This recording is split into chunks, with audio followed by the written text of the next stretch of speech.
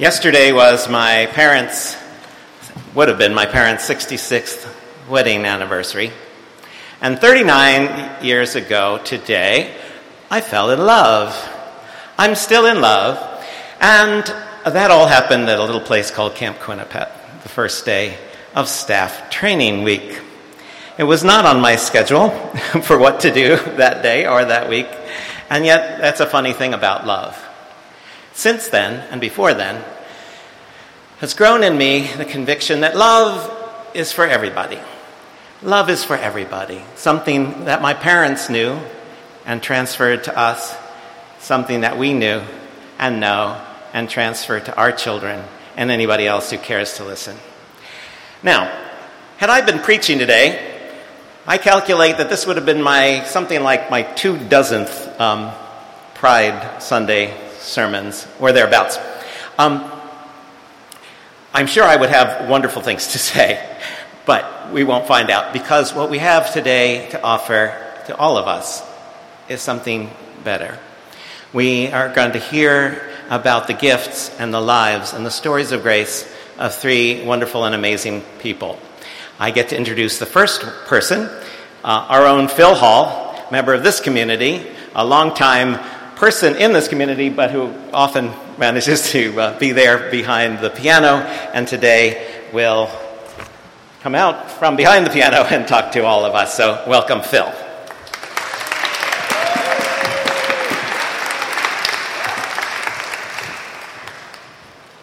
Thank you very much. It's nice to be here this morning.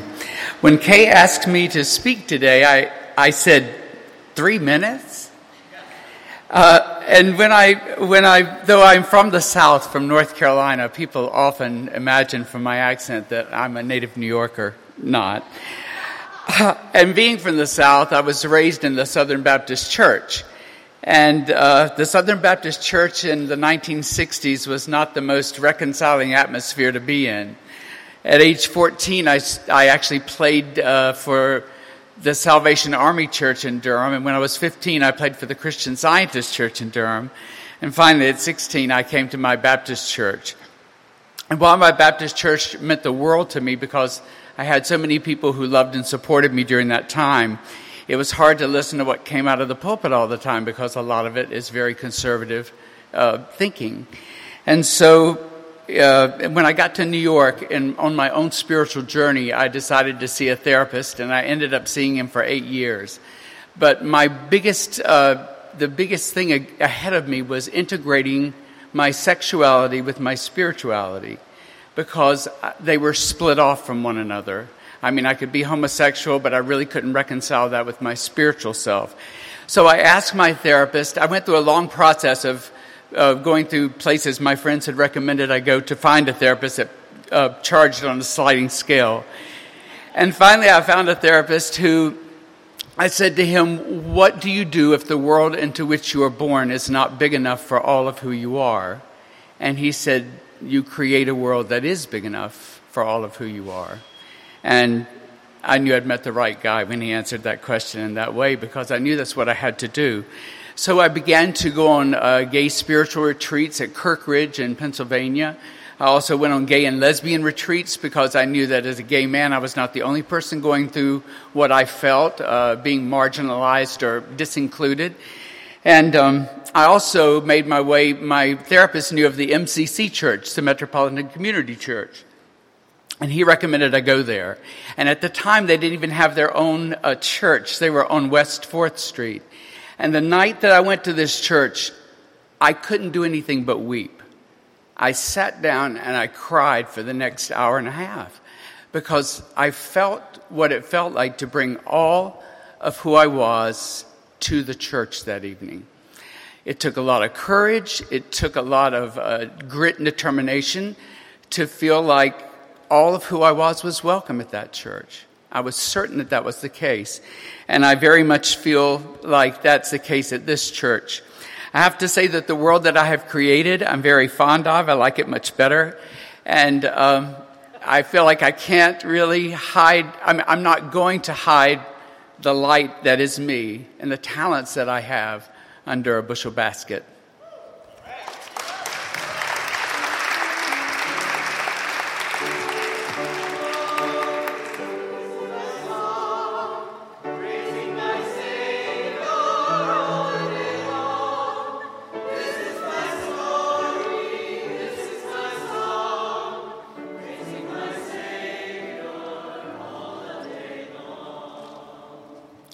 And I'm very pleased to introduce Aya, who has been a friend of mine for a few years and is now serving on the leadership team of our new community's core team.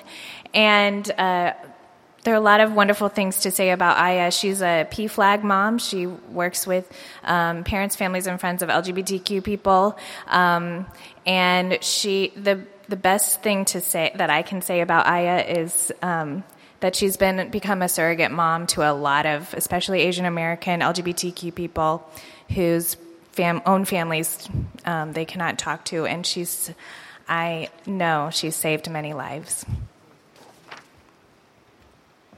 Thank you, Vicki. Good morning, church. Again, my name is Aya. And again, I'm a member of PFLAG New York City, and actually I'm a member of API Rainbow Parents. That's the Asian Parents and the Ally organization for LGBTQ children. And the Pride Parade is very important to me because this is the time when I go out and I get to show my love for my daughter in public. And this year, as a Christian, I have found another purpose to be out and march in the parade. That is, as a Christian, I want to be a messenger of reconciliation in the name of Jesus Christ. Last winter, my daughter and I appeared in a video made by AARP to promote family acceptance of LGBTQ children. And the reaction to the video was so tremendous. There are so many Christians came out and left messages like, "Your love is not love. It's blasphemy. Your daughter is going to go to hell if she keeps her lifestyle. And you are worshiping the wrong God." And on and on and on. Those words hurt me so much. I was disappointed by, to find out there is so much gap between those Christians and me in terms of who is Jesus Christ. My Jesus taught me to love my daughter. My Jesus would not, promote hatred. And by the grace of God, I just realized that it should be me to go a step forward to reconcile, not only with God, but with those people. And I feel, the Lord is nudging me today and pushing me, lovingly but firmly, so that I can go out into the New York City and show my love of God and to my daughter. Happy Pride and God bless. Thank you.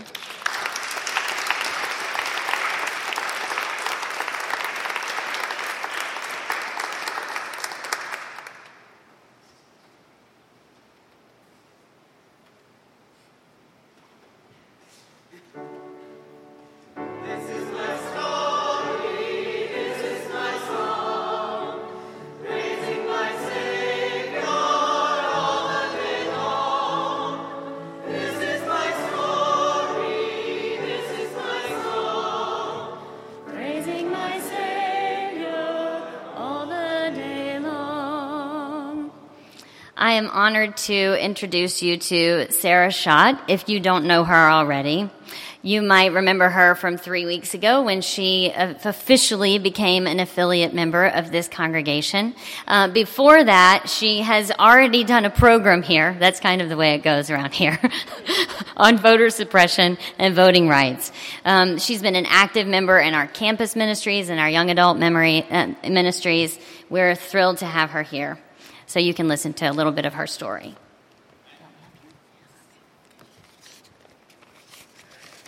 Good morning. So I grew up in the Methodist Church in Nashville, Tennessee. And as a child, I really liked going to church to see friends, get attention from doting elderly ladies, sing, have potlucks. And for me, church was always about community, a community of people who loved me and cared for me. But as I grew up, I was discovering that maybe a good community takes a lot more than potlucks. As a teen, I grappled with who I was and began to struggle with depression and anxiety. I found that I couldn't talk about those things at church because I'd be breaking the silence. Like so many Methodist churches and churches in general, mine was just kind of politely silent about difficult topics. No one talked about what it meant for a member of our community to be LGBTQ.